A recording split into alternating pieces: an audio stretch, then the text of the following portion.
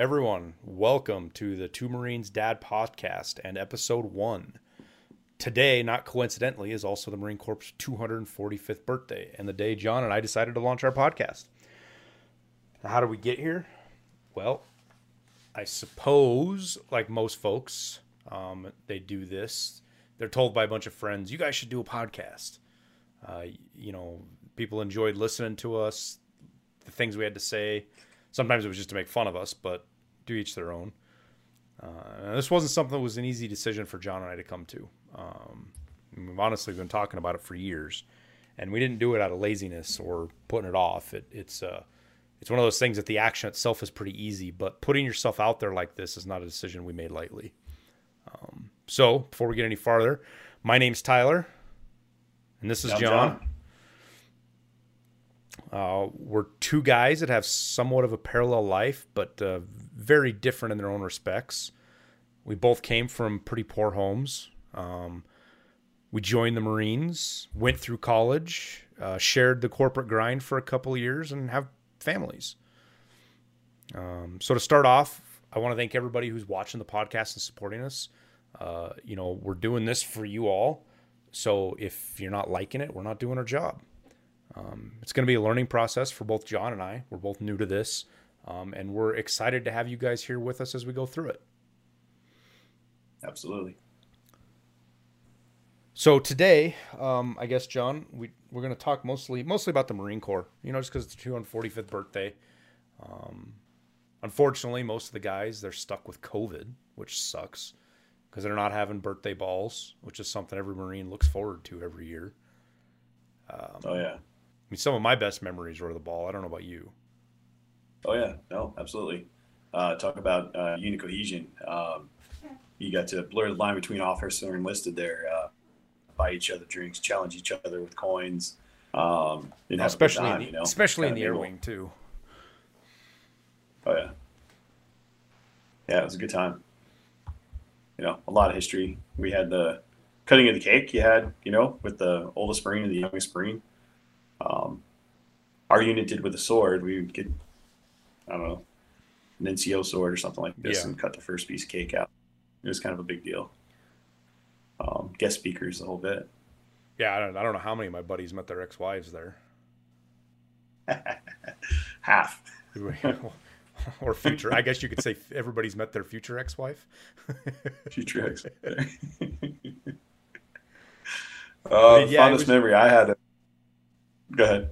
It was funny because it was I was never big on formal events, but for some reason the ball was always like, yeah, let's put on our blues, go to the barber and get the straight razor haircut, and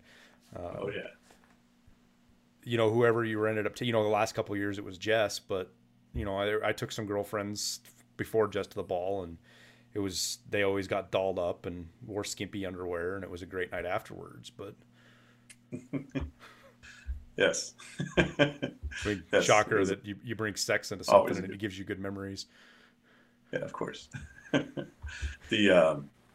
I think one of the fonder memories I have on my buddy Sam, him and I, all of us got together, and his wife had a headache that night, and he's like, I got to go. And we got the great idea. We were just going to call her and let her know that he was drunk and he was going to stay with us in the barracks. That's how that was going to work, So we called her and we told her this, within 20 minutes she was there to pick him up. Yeah, there was no way. She was like, you were coming home to your son and you were coming home now. We did. It wasn't our last. I don't think it was my last Marine Corps ball, but it was up in New York, and it's fucking cold in New York this time of year usually. And after the ball at the hotel, we would all go to the bar. It was just down the street a little ways. I guess it was kind of a walk, but we were down there drinking, and Jess got super drunk. I was super drunk too, but she didn't like, her shoes were hurting her, so she took her shoes off, and we start walking back, and then she puts her shoes back on, and then she's crying because her feet are hurting, and then she takes her shoes off, and she's walking on frozen concrete with no shoes. Oh. So we get to the hotel, and I've literally carrying her. She's bawling her eyes out, and we're coming to the hotel and there's a bunch of Marines in there just kind of hanging out, and they see me coming in with Jess. Looks like I beat her or something. At least that was the looks everybody gave us, just because her feet hurt. Your wife. No, I've been there and done that. My ex-wife, she had talking about that. She had an allergic reaction to the coating on an ibuprofen. Oh. And her eyes swelled shut and her lip became this big. And I was like, I've got to carry you to the hospital as a Marine and be like, no, I didn't hit her. This isn't abuse. Like, I want to take you to get fixed, but I don't. That's not one of those times you joke with the doctor. I had to tell her twice. She didn't do the dishes. Yeah. No. No, that's no, I missed them. I missed the balls, Marine Corps ball. It was a lot of fun. The kind of one of the other things that kind of piqued my, I kind of stay out of the Marine Corps news. I look at it, but I don't get too wrapped up into it because, I'm not in the middle. I'm not in the Marine Corps anymore, man. I'm not affected by the decisions. I don't understand a lot of the inside stuff. I think about when I was in, and you'd hear a lot of people talk about the things they were doing or whatever, and it was this, that, or bad. And most of the time, they just didn't even understand what was going on. So I kind of stay out of the politics of the Marine Corps, if you will. But this whole thing with Parris Island supposedly maybe getting shut down, and I know there's a lot of bluster and it's political grandstanding, but I guess it's a real possibility, man. And I was reading through an article. It was a couple of generals, several who had actually been ones that were in charge of Parris Island or were in some part of the command structure. And I think they put it real succinctly, really well when they talked about, talking about what the real issues were with this process of integrating Parris Island, and versus what everybody's yelling about. What's sexy to talk about and get clicks on the internet and things. I guess everybody can have their own thoughts on integration. You don't necessarily have to agree and one side be wrong or right, especially because none of us are going to make the decision. Personally, I think integrated training is a horrible fucking idea. Just a distraction. There's enough shit that you're focused on and you're worried about when you're at boot camp and you're trying to get through the training that you don't need to mix girls into it. I mean, I don't know how women see dudes, but fuck, every time we got even a slight hint that there was women near us, it was a distraction. Yeah, it was. And that's at Parris Island where you train with women, you run into them. And I was one of those bastard 7 platoons, so we had more run-ins with them than most of the other platoons did, just because of how the product of being a 7 platoon and moving around a bunch was, and being out at the rifle range. But I don't think there's any problem with females being in the Marine Corps at all. That's not what I'm saying. I just think the training needs to be separated. I mean, I don't have any good, I don't think that, MCT was integrated, right? Everybody was together at MCT, which most people refer to as the 4th phase of boot camp. And nothing much good came out of having the men and women. It wasn't like there was this huge bonus to having men and women integrated. And I could be convinced otherwise. I'm not saying, just from personal experience. It was just a lot of drama. There was a lot of fucking bullshit that happened. Dudes trying to sneak into fucking sleeping bags and shit like that and getting caught. And it kind of begs the question, what's the real reason? Why are they pushing so hard to integrate Parris Island? It works. What they have now works. Yeah, and it works well. They've been doing it the same way since the 40s, right? Yeah, I mean, 80. What was it? It's been 80 years. They've been training female Marines for 80 years at Parris Island, and it's the only place they don't train in San Diego. It's only at Parris Island. Correct, and you got it right. Female Marine WMs, whatever you call them now. I guess just Marines that are ladies. They're pretty. Well, there's a lot of bad names for them. They're warriors. Female Marines. But I mean, there's a lot. There's warriors, definitely some. I mean, there's definitely some female Marines that were more warriors than some of the male Marines. Yes. I served with a couple of female captains who I would follow into the 7th circle of hell gladly. And then there were others who, golly, walking mattress, for lack of a better term, they were there for window dressing. And they gave the rest of them a bad name. And then there's some of the dudes were the same way, you had your shitbags too. But Well, I How think do that one you? article I read touched on it really well. You know, it's two separate issues. Everybody makes it sound like, oh, they're going to shut Paris Island down because they're integrate, and that wasn't. It isn't what it is at all. I mean, Mm-mm. I haven't been to Paris Island in fucking 18 years. That's when I graduated 18 years ago. Yeah, it's been longer than that. And when I was But there, there's two. it wasn't run down, but it wasn't in great shape. You know, there's definitely shit that's been there since the 60s that hasn't changed. You know, they put some more fucking lead paint over the top of it, but it's fucking same stuff.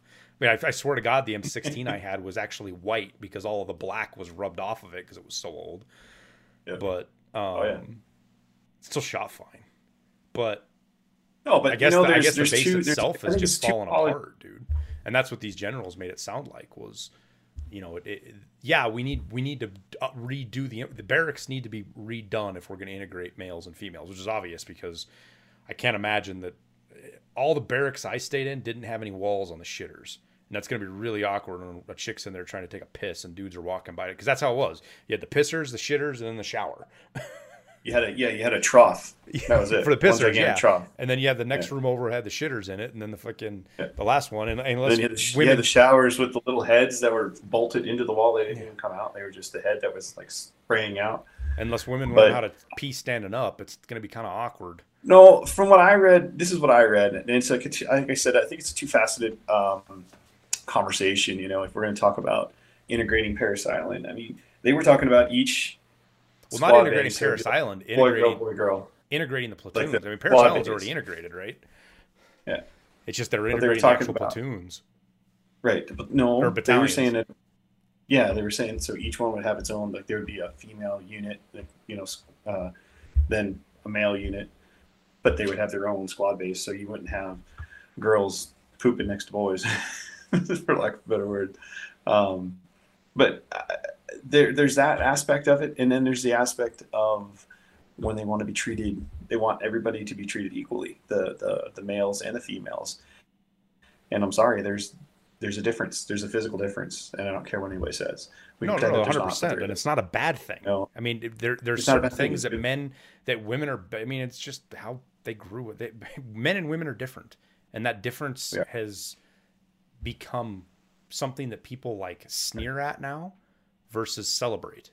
And I think it's something that should be right. celebrated. The perspectives, the fact that women bring a different perspective to things is a bonus, not a negative. A blessing. Yeah, I God, got the two last daughters thing at I home. would I know want is you. a woman that thinks like a dude. Right. And I mean, like I said, both of us have two daughters at home, and I want my daughters to be able to whatever the hell they want to be. If that's a Yeah, Marine or if that's an astronaut, they can do whatever they want. they're not But joining the the Air idea that Force. they should be treated the same They're not is joining the Air treated the Force. same. They're not joining the Air Force. No, no, that's they want to be a civilian. They can stay at home and be a civilian.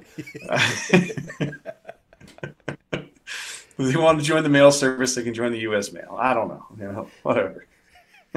Flight But attendant. it's funny you had touched on that, and that was a part of the article. I read an article on the what was it the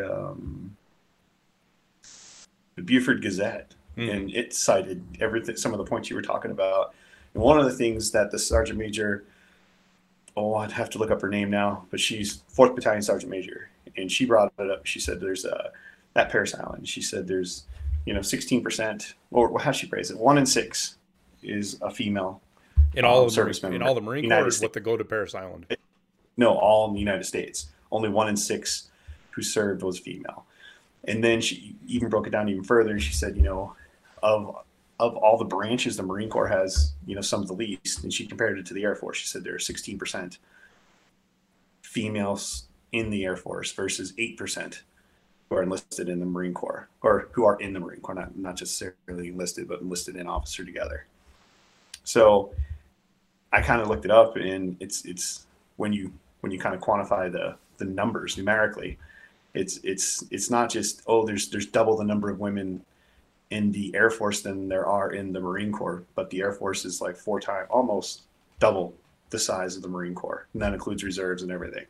So when you really kind of look at it, what a percentage is, it turned out there was like 17,000 and change active, and reserved females in the Marines versus 62,000 that are in the Air Force. Right. And I think that goes back to a proclivity of males versus females to want to take challenging jobs. You know, put it in civilian terms. If you were to line up 100 women and say, "Hey, I've got a job on an oil rig," you know, you're going to be out in the middle of the Pacific drilling, and you're not going to see your Well, family it's like what you or were friends. talking about. However, and you and I both had the same experience with the Air Force recruiter. They all, you're going to have a better quality of life in the Air Force than you are the Marine Corps. Quality of And I life. swear, Yeah. everybody who's talked to recruiters has the same experience. Oh yeah. And it's not that it's not true; it's 100% Oh, true. absolutely. And they're parked right next to each other in the same building. It's Yeah. 100% true. I mean, the Yeah. idea that the Air Force, you have a better quality of life than the Marine Corps. And I can speak from personal experience because I did bunch of my training on an Air Force base. And it was in San Antonio at Yeah. Randolph. And I supposedly, I think they had like the number one or the number two best chow hall in the whole United States, like that. They got some kind of Mhm. award for it or whatever. And I can attest to it because I remember when we rolled in there after going to SEER school. And then before that, we're at Pensacola. So Pensacola, you're just like school cafeteria kind of, chow hall kind of experience. And we rolled up in this base in San Antonio, and I mean, you're talking steak and lobster dinners on weekends. We got to the point every morning, the guy there knew what kind of omelet I would like, and he would make my omelet for me and have it sitting in a to-go box. So, because I would always, I'd get out of my rack at 10 minutes before, A school start or Nav school started, fucking run by the chow hall real quick and grab my little omelet and then run to the schoolhouse and fucking scarf the omelet down on the way. But We did some training over on the Air Force Base as well, and the biggest thing that I remember was when we got done with our meal in the chow hall, we kind of looked over at one of the airmen. We're like, "Hey, where do we take our trays?" And they were like, "You don't. You just leave them on the table." And we had people that come, and we're just like, "Oh hell no, oh this no, no, no, airman's messing." you're so fucking with me right now. There is no, this Yeah, isn't you're real. so fucking with me. Where's the guy that's gonna come yell at me when I walk away And without my scream and tray? yell at me. And it was That's literally we right, all I waiting. forgot, We're dude. like, That was so hard to get used to, not taking yeah, your tray anywhere. just like, what? Is this legal? Is this the Geneva This is Convention? We're right. allowed to do You're you're gonna tell me I can walk on grass next, this? Wait, do you guys walk which on grass? which you could. Yeah, they had like one guy per barrack, and we had three. Yeah, And it's the thing is the Air Force would be like, we got quality of life, we got quality of life, and the Marines would look at you and be like, so you think you can be a Marine? Why don't you fucking show me? Stand in yeah, line. prove it. We're gonna cut your hair. We're gonna give you some clothes, and we're gonna put your fucking will to the test. Yeah, when I was talking with the And there's recruiter, he told me straight up, he's like, I don't fucking care if you become a Marine or not. If you want to be the most badass motherfucker there is, join the Marine Corps. Otherwise, go talk to one of those other dipshits. yeah, yeah, yeah. And it was night and day. And I think obviously I would say the numbers for females being in the Marines versus females being Yeah, I in the think Air it's safe Force, to say that but that also has an effect. And I mean, it's not like you're there's saying definitely a correlation. it's not like you're saying women are weak or whatever, but it's just like you No, said, oil rig. Women don't sign up in droves to go work at oil rigs. There's a few out there, no. but Just like if you were to line up 100 men and say, "Hey, I've got they're this not great equally represented. opportunity to be to work Hairdresser at a daycare, or a yeah, or a hairdresser, hairdresser." It's just not. There are men who will do it, and there are men doing it. It's not that. It's just how many in 100 would do it. right? And So like, and it doesn't make me fucking sexist for saying it. no, You I know, mean, we're probably going to get lambasted for this, but whatever. The it's also that warrior culture. It's not something that women can't adopt, but majority of women I've ever met don't adopt that warrior mindset, that warrior culture that is. I mean, obviously they do because they're in the Marine Corps, right? But for the most part, most of the women I ever met, that's not how they look at life. That's not what they want to do. They don't want to be warriors. right? Um, and that's why I think some of the other branches appeal to them because the other branches Right. aren't a warrior mindset. And that's not a hit. That's just how they're built. Right. I mean, Right. you don't want somebody When with the a recruiter warrior comes and says we got mindset quality turning a life, wrench on a fucking jet engine. Oh, right? nah, engine bad. Because that's what would happen if you fucking. I Right. watched some of the power line guys in the airframe. That's kind of what shit happened. Hey, I resemble that remark just a little bit. Oh, I've seen you fucking work on cars. I damn well know you hit shit with a wrench. Whatever. I think you brought your truck to my garage there. You swap out parts. Well, that was just because I wanted to watch you guys work on Bring us beer, the occasional beer, it. some pizza. Order the pizza. No, but it's the truth, and I think within you probably see the same thing within the dudes too. If you're analytical about it, I mean, there's guys who are like, hell no, I never want to be in the air wing versus you know, I guys think are they like, call well, those okay, beta males now. yeah. Oh. I'd have to look it up. I don't know the term. Beta male. Doesn't sound very flattering though. Somebody from San Francisco. Oh, gotcha. Loud and clear. Mark, if you're listening. I love you, buddy. And like I said, it's not something I've got my heels dug in on this either. I mean, 100% I can have my mind changed. And the only reason I say that is because of how much my perspective on stuff has changed, in the last 6 years. I mean, your Hannah's a lot older, so you've been exposed to them. But when you have daughters, the way you see the world and the way you see things, and you're like, God, I'm a fucking idiot for thinking that when you were younger, because you get exposed to young girls and you see them grow up, and you want them to be happy, and at the same time you want them to be tough. That was one of the biggest challenges growing as a father I've had, is that that Marine Corps and cowboy mindset as well. I mean, I grew up in the city, in fucking Westchester and Birmingham, Alabama, and Butte, Montana. It wasn't like I grew up in the country, but my family is cowboys, and that's what my dad's a cowboy.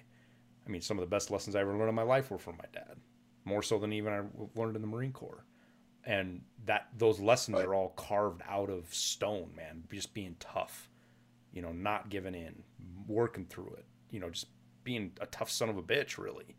And trying to give those life lessons, not giving, but trying to mutate those life lessons to where they fit females and their way of seeing the world and the way they work.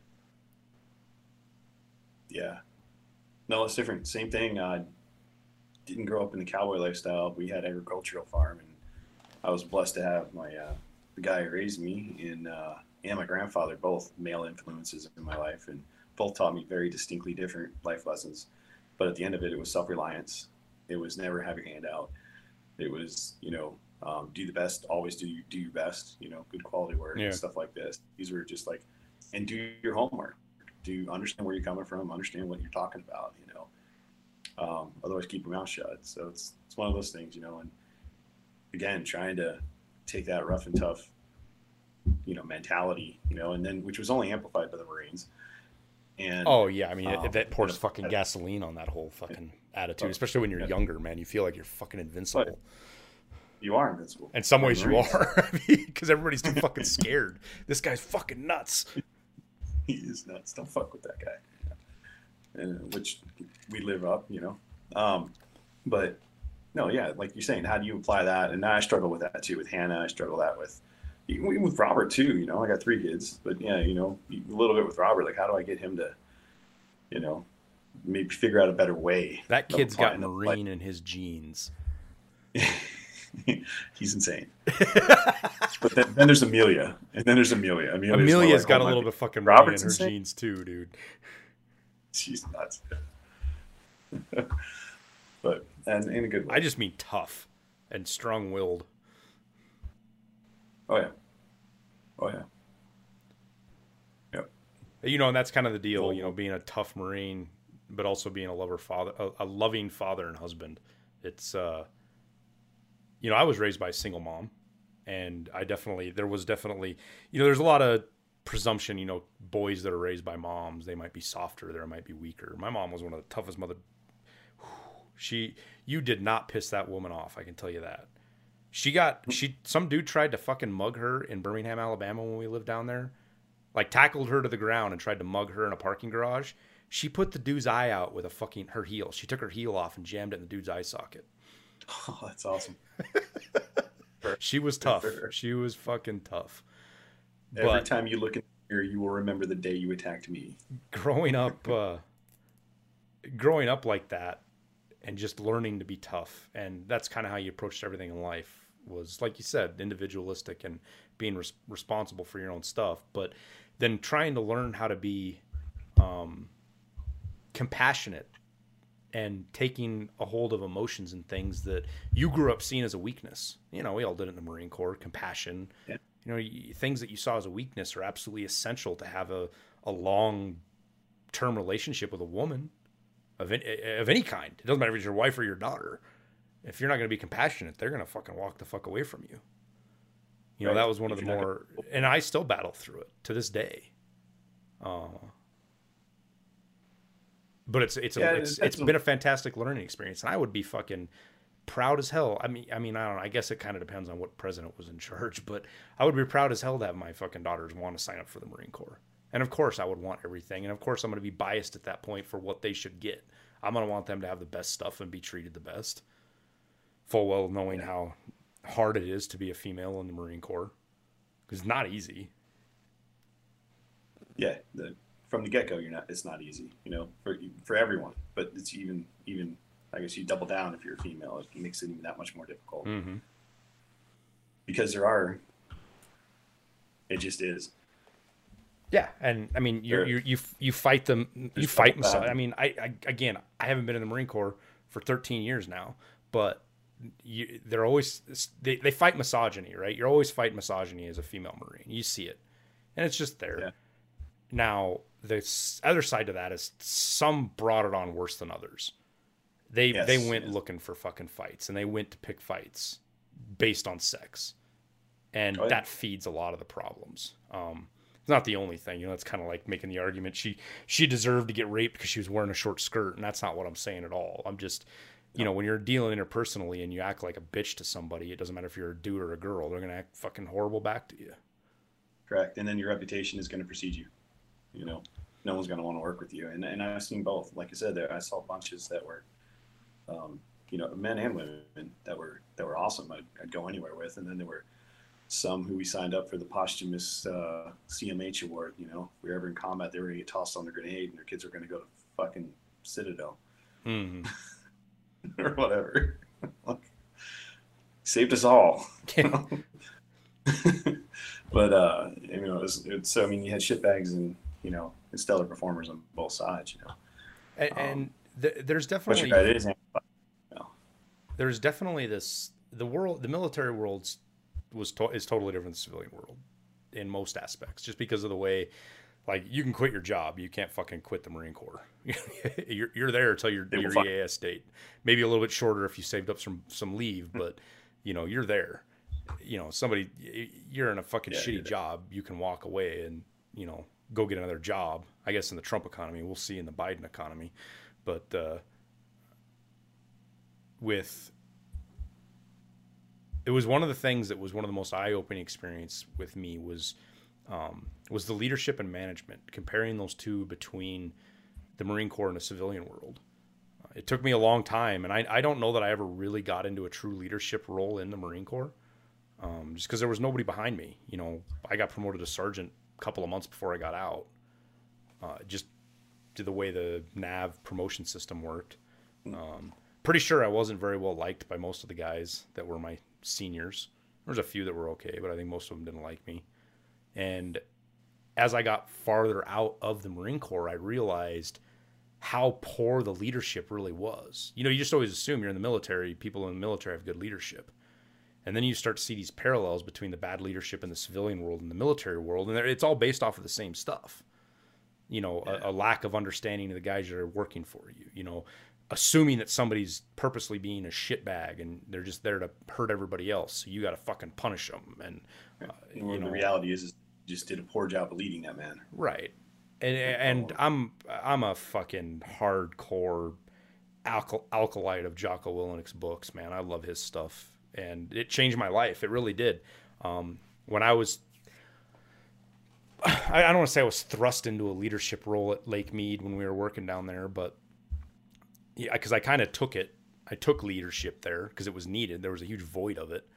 And the difference in reactions with the guys that I dealt with, that was one of the most fulfilling things I've ever had in my life.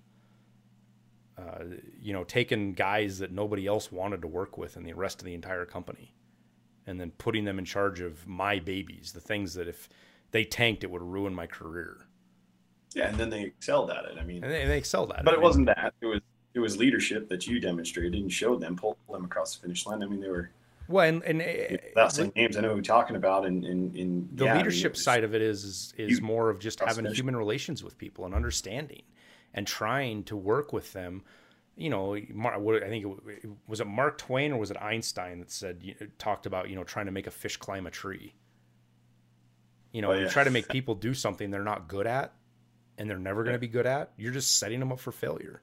The key is to find what they're good at and then help them excel at that. yeah. Put the monkey in the tree and the fish in the pond. Mm-hmm. And it's not to say that the monkey can't swim across the pond. But on the flip But side of that, it was also it was a product of having great guys that were willing to be led. Leadership's up and down. It's not just you don't lead the guys below you. I mean, very often you're leading up the chain of command more than anything.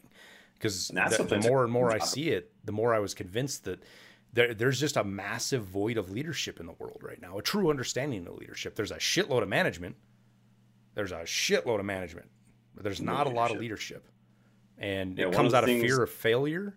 It comes out of not understanding the people and no desire to understand the people you're working around. There's a lot of laziness involved with it. At least that's what I see. People are just too lazy to do the hard work and learn their people. You brought it up. You touched on it. The biggest thing, you touched on it when you were referring to your daughters. The biggest thing is in your wife, is being open and developing that relationship. And I wanted to touch on it back then. So sorry if I'm backpedaling here a little bit. No, it's fine.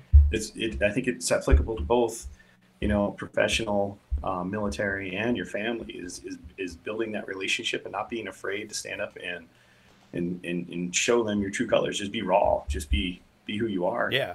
But not be afraid to show that emotion. It's okay to go, yeah, I screwed up. Or yeah, I fucked up. Or hell, I just kicked the shit out of thing. Like, hey, maybe we just knocked the ball out of the park. All in the same breath with equal enthusiasm, but being able to be that person where what they see is what they get. There's nothing going on in the back of the head, and that's imperative with leadership is bringing everybody together and talking to them, saying, how would you do this? What's going on in your head? What do you see? How do I dig this hole better? Or how do I lay this pipe better? Or how do I wreck right now? I'm building the border wall. How do I wreck this wall better? How can I help everybody around? And again, that's leadership up and down the chain of command. How do I bury protesters on the Mexican side? How do I bury the Indian protesters in the BLM? Completely. They did. Half the ones that totally sarcastic.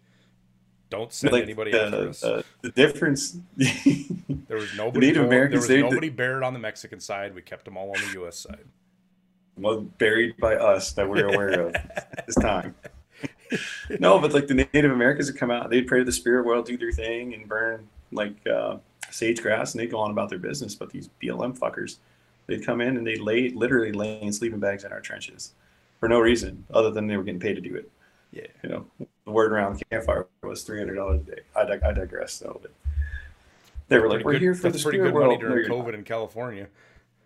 Fucking A. That's one of the few jobs that Newsom didn't take care of. Get rid of. God, I'm glad I don't have to live in that state. They're only outlawing cars here until what was it, 2035? They're getting rid of all of them. 25 or 35? I thought it was 35. No longer can you have a combustion powered vehicle. Oh my god. Yeah. I did the arithmetic on that, and it's impossible. The technology doesn't exist, dude. But leadership-wise, so yeah, developing that relationship is kind of what you were touching on there, and I wanted to kind of go back and whether you're developing a relationship with your child, your wife, or your coworker, it's very the principles are the same. And you're teaching. You're not just teaching people how to do something.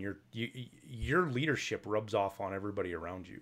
So if you're a shitty leader, everybody underneath you is at some point in their life going to end up being a shitty leader. Because all they understand is the way you did things that were being a shitty leader, to say the word 3 fucking times. But those methods and those ways of doing things rub off on everybody around you. And if that's all they know and all they understand, they repeat that. Even if they hate you, even if you're somebody they completely despise and hate, if that's all they know in leadership, that's what they start to do. Because that's the only thing they know. So being a good leader isn't just about getting people to be successful in what they're doing now. It's about teaching them how to be successful in the future when they eventually step into the shoes you're currently in. And that's what makes it so difficult. Because all it takes is one bad person to ruin a whole lineage of people. Correct. And instead of building a team, like leaders will build teams, and micromanagers or managers will build cliques. And I've spent a lot of time thinking about this. This is just John's personal opinion here, but I always thought like a team's embracive of the next guy and wants to hear what they have to say. It doesn't necessarily mean they're going to do it. It just means I want you to feel free to speak, you know, and a clique is so micromanaged that they defend itself against the leadership. So they defend it. The group defends itself. It's kind of like a gang. Even if mistakes are made, they cover up for it. It's somebody else's fault, right? And it's whatever it is. It's not their group. It's the better. You know, so they've gotten really good at defending themselves. And it's insanely toxic, dude. It's so toxic. Oh God, yes. Because it turns into a tribalistic thing, and you end up people that have the same goal on the big picture. Supposedly, their goal is supposed to be the same, but they end up with their own little micro goals that are more important in their mind because they're worried about just surviving. And that's what it is. And Simon Sinek talks about this quite a bit. And, he talks about creating good working environments where people feel safe is so important, because if they don't feel safe, they're going to be more worried about preserving their own existence than they are making money or making profit. You know, they're more concerned about just surviving. And that's everything they do is focused around surviving. You know, how do I blame this on somebody else? How do I make sure I don't have to do this? Task is going to fail no matter what. How do I make sure somebody else does it? Correct. And, you know, Sean Whalen brings up a good point. He brings up a graph and he talks about, like, he makes a circle. He talks about how much percentage of your mind is based on, you know, as being directed at something negative versus towards your goal. You know, and the same thing similarly in leadership, when you're concentrating on how not to fuck up, instead of how to execute the mission and how to do it the best, you know, to the best of your ability. If your mission is military oriented, to seek out and destroy the enemy, or whether it's to make money in a corporate sense, I mean, they're very they're identical, except one uses a pen, one uses a gun, you know, to effectuate the change. So, but I mean, at the end of the day, you know, concentrating on what you're doing 100%, I think, is key. You know, and again, that comes with leadership, getting your men to buy in on that and understand that, hey, I'll defend you as long as you're on this side, right side of the law, just by a little bit. You're not doing. You know, it was one of those deals that it was. You're not burying people on the Mexican side of the border, right? It was one of those deals that was funny. I'll defend you because it didn't even matter what the task was, because I could get guys to do things for me that they would do for. I mean, I used to always rephrase it as the guys that walk through fucking broken glass covered in coals to do something I asked them to do because they believed in it. And somebody else that they fucking hated could ask him to do something even easier and less hard to do. You know, go walk across that wet floor. And they would fight it tooth and nail every bit of the way they could do because they didn't believe in the mission. It wasn't worth it. There was no reason to do it. Yeah, agreed. And that's a product of leadership. That's a product of, like you're saying, getting everybody to buy in and buy into not just what the goal is, but the mission and how to get to the goal. Right. You know, it's amazing what can happen and how much money you can make if you just turn your men loose and defend them. I mean, and trust them. I understand. And trust them. Yeah, trust them. And, you know, say, hey, go bring me the horizon and sit back. And like you said this, and it stuck with me a long time. You're like, hey, let your men surprise you. And it's the truth, you know, like you'll be surprised how they do it differently than what you got in your head. And sometimes, a lot of times, it's better than what you've got, you know, because they see it from their perspective. And sometimes you got to jump in to steer the ship. That's not to say you just laissez-faire, but it is a breath of fresh air, particularly if they've been micromanaged, which overwhelmingly a lot of the guys have. You know, they've been managed. And it kind of gets into like our most recent life experiences. You know, people want to be challenged. If you're micromanaging people, they just expect to be micromanaged. They're not going to do anything until you tell them exactly what to do, right? And that's just what they're going to expect in life. Who was it? I think it was, it's one of the Shark Tank guys. I just saw it the other day. You know, he said a paycheck is the drug that allows you to be comfortable with where you're at. That's what a paycheck is. Yeah. And if you're never challenged, and it brings up kind of the more recently, some of the things you and I have tackled that I would have never have believed that I would have ever have even been a part of more or less. Things like, being an inventor and patenting something and writing a book, the things you're working on right now. Yeah, I would have never thought. Like I grew up, I was SLD, which so you guys don't know, I think it's probably evolved into some other polysyllabic name, but it was back then it was called specific learning disability. And basically it said I didn't know how to read and comprehend all that well. And I graduated cum laude, and I'm writing my own book, which I should probably send to an editor pretty quick. Um, it's been sitting on my desk. I need to get that out the door. Actually, two books, but yeah, that and inventing and shoot, we're only stone's throw away. I say a couple of months, maybe six, before that patent comes through. It'd be about 2 years and about 6 months. But and that's usually the turnaround time. But Well, yeah, like and then totally changing a perspective for like me and walking away from a career. I mean, yeah, it was one of the most insane decisions that I had ever made in my entire life. Something I'd yeah, been you working, surprise more than a couple of people. what I've been working to do for. I mean, I'd been working towards that goal where the point that I had achieved, I had been working towards for 13 years. Like that was the single goal I had been trudging forward to, working 60 and 70, sometimes 100-hour weeks, not seeing my Yeah, family for days on end, giving up everything to reach this goal. And then I finally reached it, and I was like, wait, I did all of this for this doesn't mean anything. This is so empty and shallow to be where I'm at. And the only thing I'm grateful for is I learned it when I was fucking 35 and not 55 or 65. And right. passing up on the stuff that was really important. It's sunk with me for a long while. It's an old quote now, but and I don't even know the quote verbatim, but it's Steve Jobs on his deathbed, talking about how he had all the money in the world, but he couldn't buy back a second of time that he'd missed. Correct. Yeah. All the money in And the world. sitting in the office watching my kids fucking learn to snowboard from my cell phone was probably pretty close to the last straw. Missing moments. I was lucky enough I didn't miss their first steps. I didn't, a lot of people miss those. Yeah. I didn't miss all of the moments, but I started missing more and more. And for what? For money. For money that I could enjoy something. Maybe if I survived to 65, which if I'd believed in the COVID mess, fucking I would have spent all my money this year. But at this You're point, probably going to die right now. right? The putting money as something more valuable than time is a lesson that I don't know that everybody even ever learns or even understands. And you might be happier never learning that lesson. That whole ignorance is bliss kind of thing. But I'm so happy with where I'm at, and I'm not doing anything of what I had planned to do.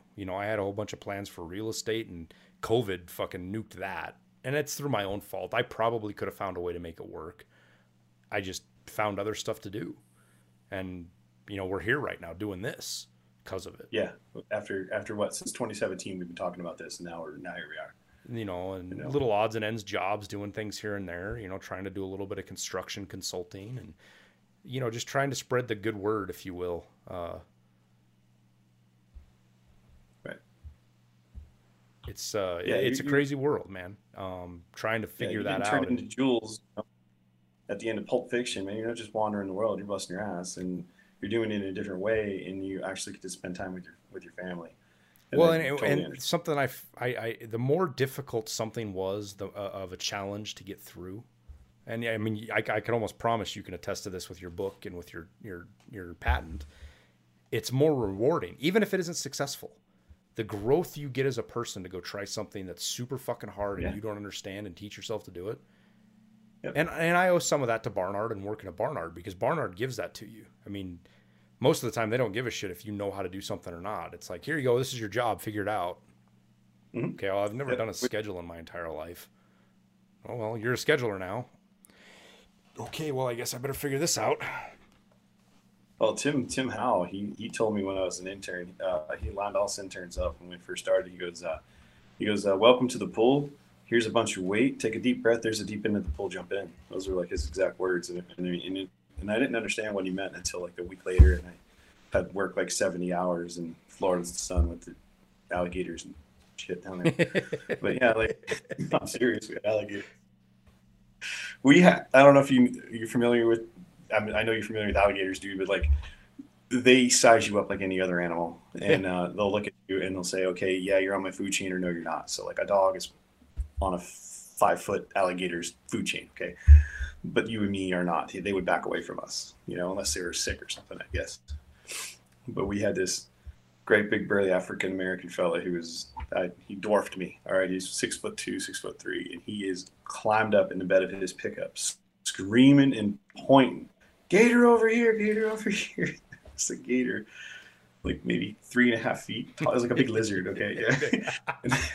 It was an iguana. It was sitting in the shade. It was like a big iguana, but it was sitting up underneath the shade of this gen set that we had out there, and he is just petrified as petrified could be. And I'm just like, yeah, we see these every day. You're good. This thing's scared of you. Go run at it. Watch what happens. Oh, but no. But yeah, like you said, that there's that's one of the things that kind of drew me into Barnard. Really was there are certain very very corporate, but there are a few parallels to the Marine Corps that were appealing that no other company that I've seen, at least broadcast out. Yeah. I've never heard Granite say that we use the terms "us, we, ours," and I've never heard Stellar say that we wear our name on our hard hat. Dude, that shit's still so fucking ingrained to me when I'm talking about Barnard. I still say, it just hits me every time I say us, and she's like, "You're not there anymore." But at the same time, right? But that's how the company works. That's how ingrained it was. Right. Well, that's like trying to stop saying "hoorah" or something. Like it's just not true. No. Yeah. I mean, I was at Barnard for longer than I was in the Marine Corps. Yeah, I've been in Barnard longer than I've been in the Marines. Yeah, but I mean, they both leave in like indelible, marks up here. You'll remember it forever. Yeah. The guys you work with on whatever project. Some really close bonds there, which are pretty cool. Like I said, in a very corporate way, there are some parallels there that were very appealing, at least to me. Because when I went to college, it was like, oh, this frat or that frat, and you're gonna make friends that are lifelong. And I got there, and I was just like, you fuckers are talking about how long you can hold a beer up, and that's your hazing. Like join me at Paris Island. We'll talk about what hazing really. Right. That doesn't even qualify as hazing, even in the New World. Just saying, like people were bragging about the most trivial shit and thinking it was huge, and I was just like, just point me to where the books are. I'm here to get a degree and get out of here.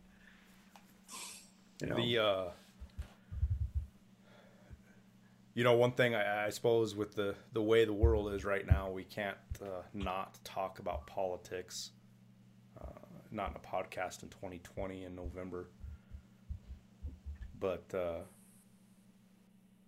don't really want to get into the details. Might be different if we had a president. Yeah, I don't want to get into the super gritty of it yet. We can save that for another episode. But there's some where truth we're at, where here. we're going. It's funny because everybody on one side of the aisle, everybody thought the world was going to fucking end, and this is saving it. On the other side, everybody thought the world was fucking saved, and now it's going to end. And both sides are completely fucking wrong. Everything's going to be completely fine. Yeah. The country has survived. I mean, a lot of people think Trump's a horrible fucking person, and that's fine. They're entitled to their opinions.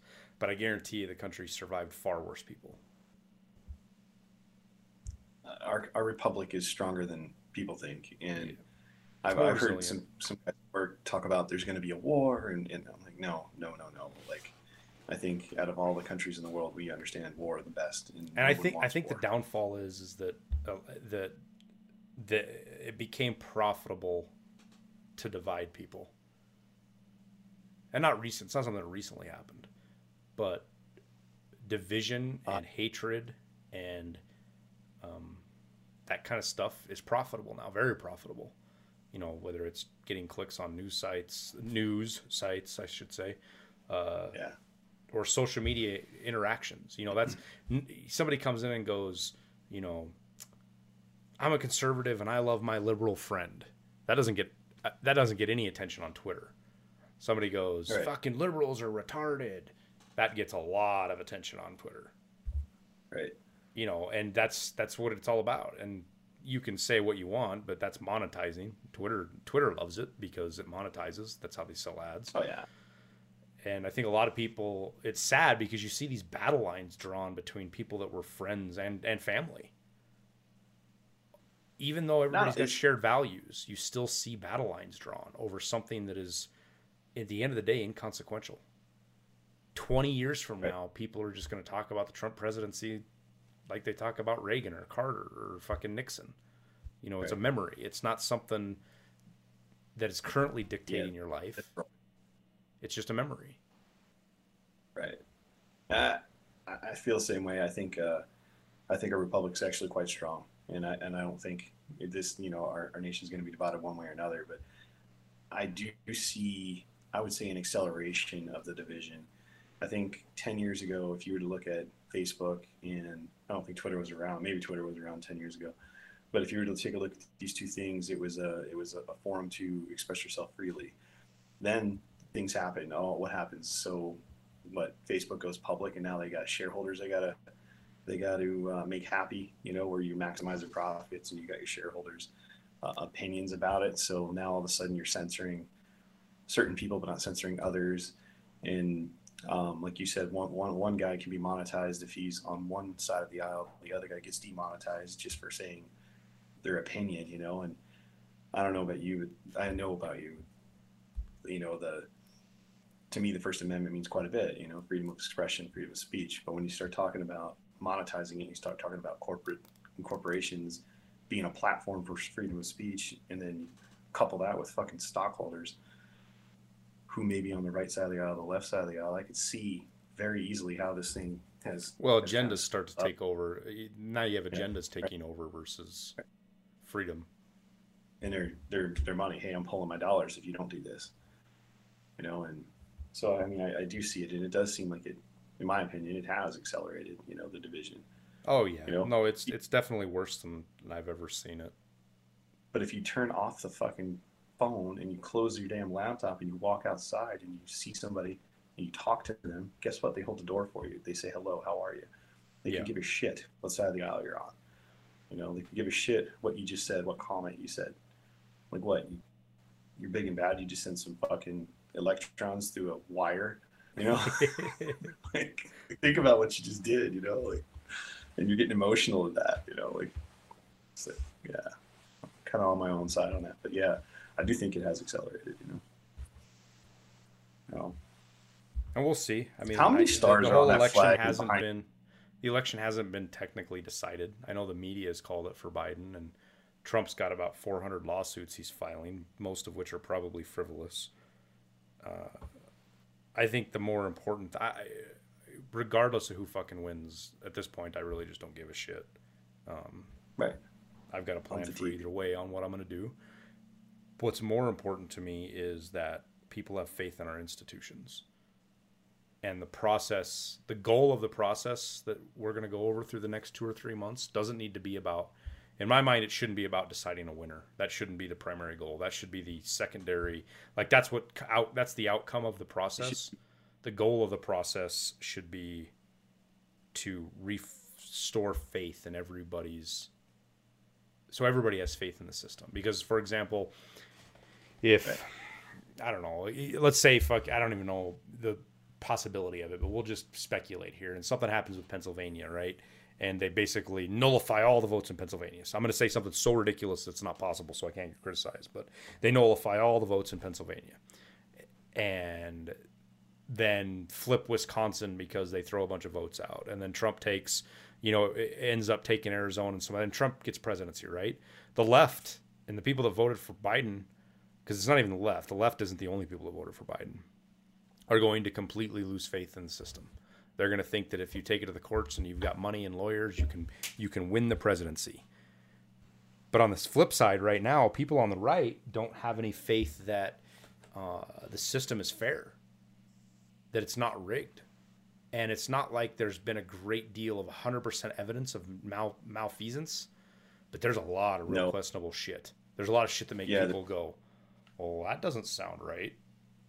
And the more Right. and more that builds, the more and the less communication there is, the more people fill in the voids with their own thoughts and conspiracy Right. theories. And that's where conspiracy. I mean, I've had, I don't know how many people I've had ask me, yo, did Trump really put watermarks on ballots? And I'm like, oh, fucking Christ, people, you're telling me that the same organization that everybody's been bitching about Trump, or has been bitching about trying to take Trump down for the last 4 years, the deep state, the CIA, who's anti-Trump, all of a sudden 3 months before an election flip sides and want to help Trump out by putting watermarks on all the goddamn ballots? Think for a second. But that's the world we live in now, because it's so not transparent that people are going to fill in the questions with their own stories. My biggest one was the Sharpie thing. Well, some people the Trump voters were given Sharpies and they didn't scan. That's Well, actually how the fuck legit do though, you dude. know? I've talked to a couple people in Arizona that were that. Well, That how was would you know if you're the guy handing out the Sharpie who you're staring at? This is a Trump voter versus a non-Trump voter. Like, unless he's wearing a Trump shirt or something, like, which I think is illegal. At the end of the day, you had ballot workers. It doesn't matter if it's Trump or not. It could have been Biden's voted for, full vote out. But at the end of the day, you got people in a state where Sharpies are not allowed. Because some states it doesn't matter. Some states, their ballots, the bleed through, it's fine. You can use whatever.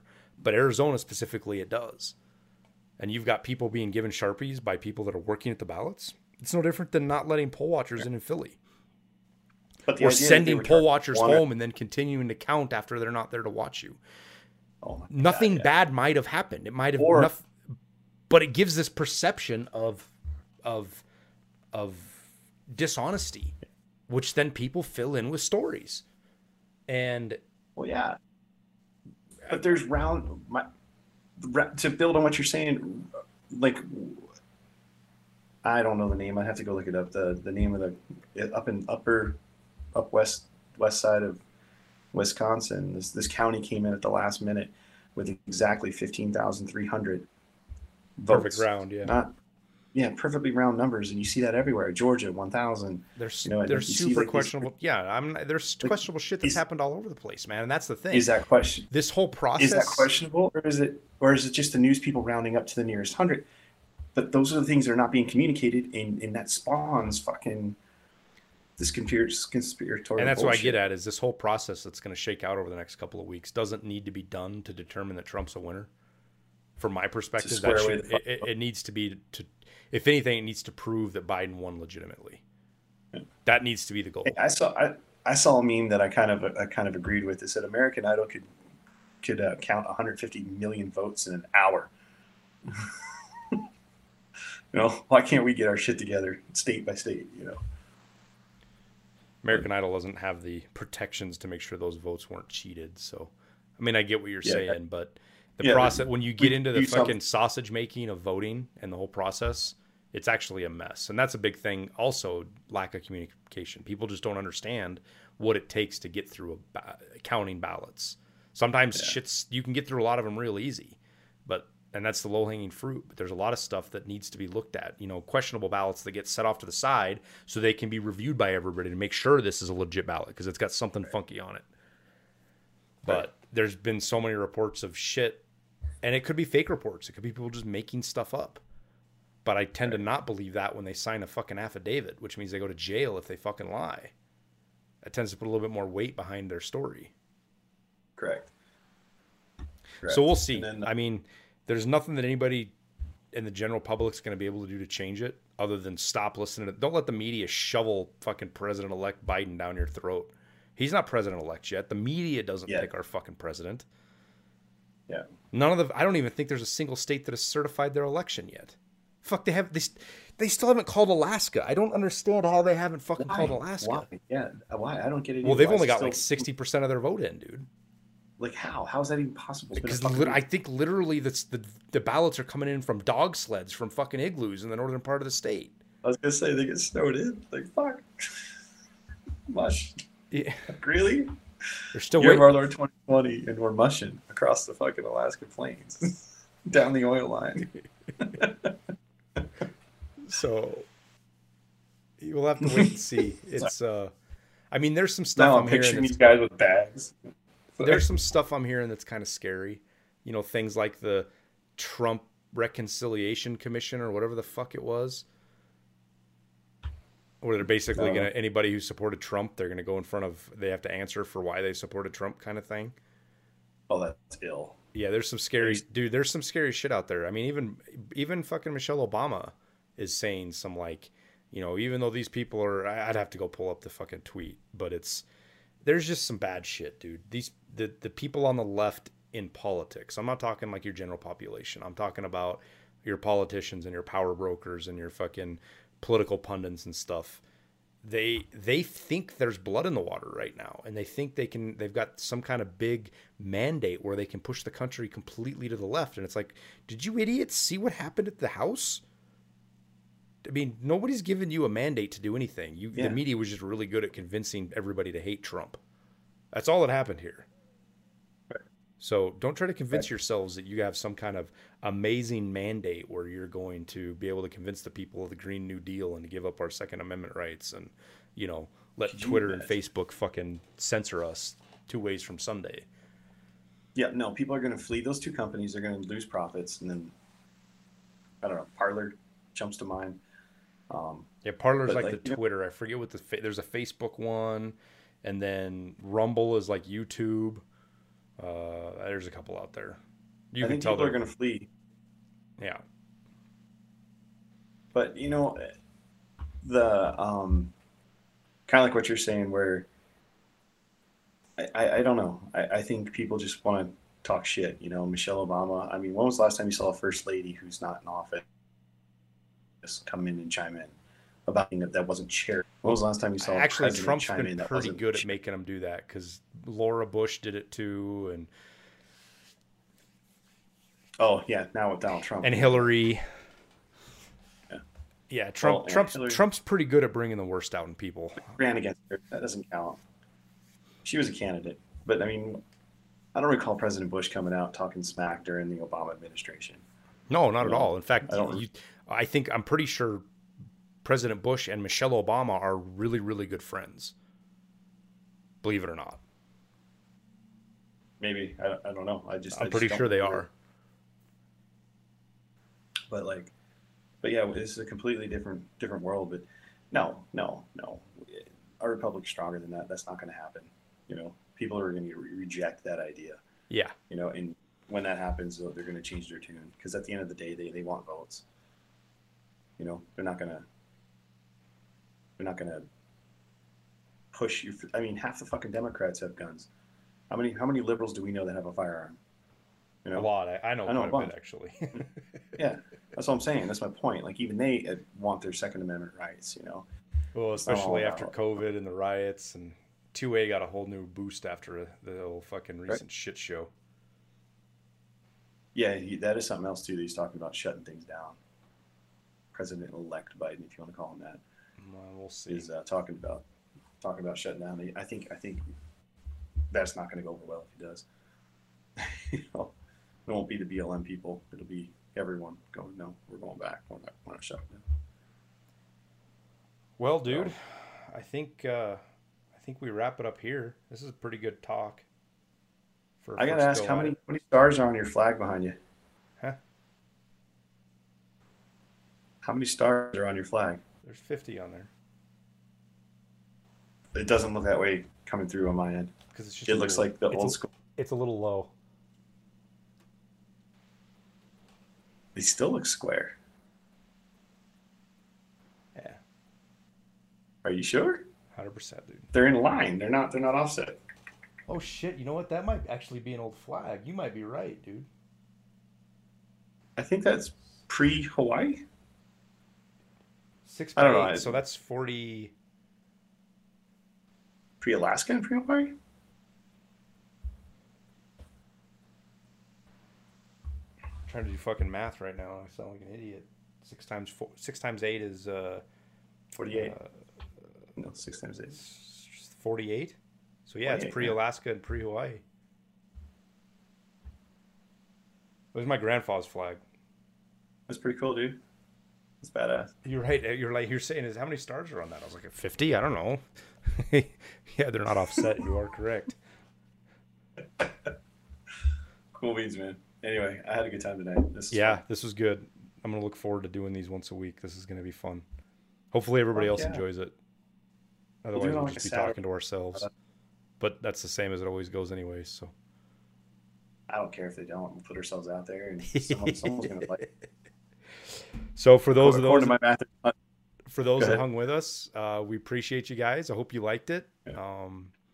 The whole rigmarole. We're gonna get this up on all the podcasts so you can listen to it. It'll only be on YouTube for a little while. So with the rigmarole that goes with YouTube, smash that like button, subscribe to the channel to see when Absolutely. we post these and our daily content, as well as leave comments, because all three of those help out with the YouTube algorithm. Plus, they let us know what you guys like and don't like. So if there's some stuff you hated, some stuff you want to argue about, by all means, hit us up in the comments down below. We will respond to everything that deserves to be responded to. So with that, we'll sign off, and we'll see you next time we do this. See ya. Simplify.